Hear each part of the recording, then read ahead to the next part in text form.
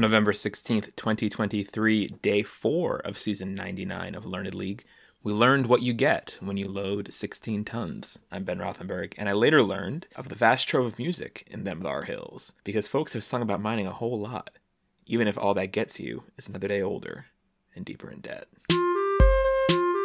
There are some big hit songs out there about figurative mining, like Gold Digger by Kanye West, most obviously, but records have struck gold by singing about literal mining, although maybe not yet platinum and diamond, which are also mined goods that signal the greatest successes in the music business.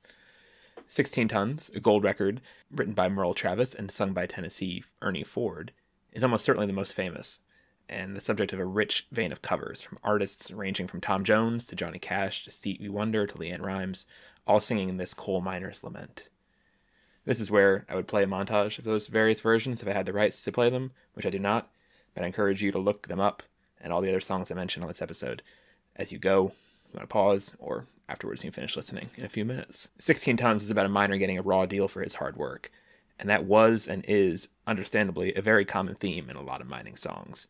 Another very common related angle these songs take is to rally support for unions, which were and are a huge part of assuring pay, safety, and other protections for the workers who go into the darkness of mines to dig for riches that mostly go to someone else. One of the most famous songs in this vein is Which Side Are You On?, a song written in 1931 by Florence Reese, the wife of a union organizer. The very clear interrogative was most famously recorded by Pete Seeger, but has more recently been covered by artists ranging from Natalie Merchant to a Talib Kweli sample. Which Side Are You On?, heard many times in the seminal 1976 documentary Harlan County, USA, about a mining strike in Kentucky, leaves little room for wiggle room. They say in Harlan County, there are no neutrals there. You'll either be a union man or a thug for J.H. Clare.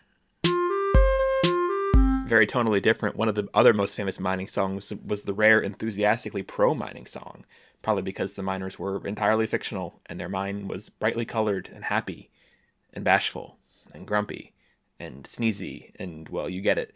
Hi-Ho, the Disney song sung by the mining Seven Dwarves of 1937's Snow White and the Seven Dwarves, is best known for its long, chipper hi-ho, hi-ho, it's off to work we go outro, but the less popular opening verses of the song are a rare ode to the joys of mining. We dig, dig, dig, dig, dig, dig, dig in our mine the whole day through. To dig, dig, dig, dig, dig, dig, dig is what we really like to do. It ain't no trick to get rich quick if you dig, dig, dig with a shovel and a pick in a mine, in a mine, in a mine, in a mine, where a million diamonds shine.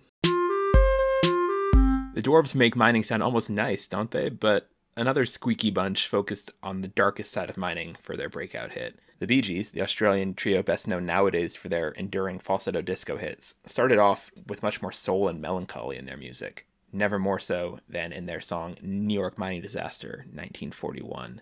That song is from the perspective of a trapped miner who wonders, have they given up and all gone home to bed, thinking those who once existed must be dead. By the end of the song, the miner loses hope and fades out. Unlike later Bee Gees characters, he is no longer staying alive. There was no mining disaster in New York in 1941. The title is completely fictional in both date and location, but the Bee Gees were inspired by a more recent actual mine-adjacent disaster in Aberfan, Wales, where a landslide of mining waste wiped out a school and killed more than 100 kids. You may have seen the more directly Aberfan-inspired retelling in an episode of the third season of Netflix's The Crown. But though its mining incident was fictional, New York Mining Disaster 1941 was a very real hit, launching the career of the Bee Gees. It was also seen as inspiration directly for David Bowie's Space Oddity, about Major Tom contemplating his fate as he's lost in a very different sort of darkness. The human race has not yet attained the technology to do space mining, but whenever we do, there'll be new folks out there, somewhere in the stars, who I'm sure will be singing in their own way about how all they get is another day older and deeper in debt. Thank you for listening to I Later Learned. If you enjoyed the show, please subscribe. We're already on all the big podcast distribution sites like Apple and Spotify and get new episodes every day when they come out. And please tell your Learned League friends, and maybe even some non-Learned League friends if you're enjoying it. But certainly lots of llamas out there who are thinking about these topics every day and can sync up with what we're doing here. We're also on Twitter at iLaterLearned, and you can email me at the show at iLaterLearned@gmail.com. Any questions, comments, love to see them here, there, or on the Learned League message boards, wherever you want to leave them. Until tomorrow, here's to learning.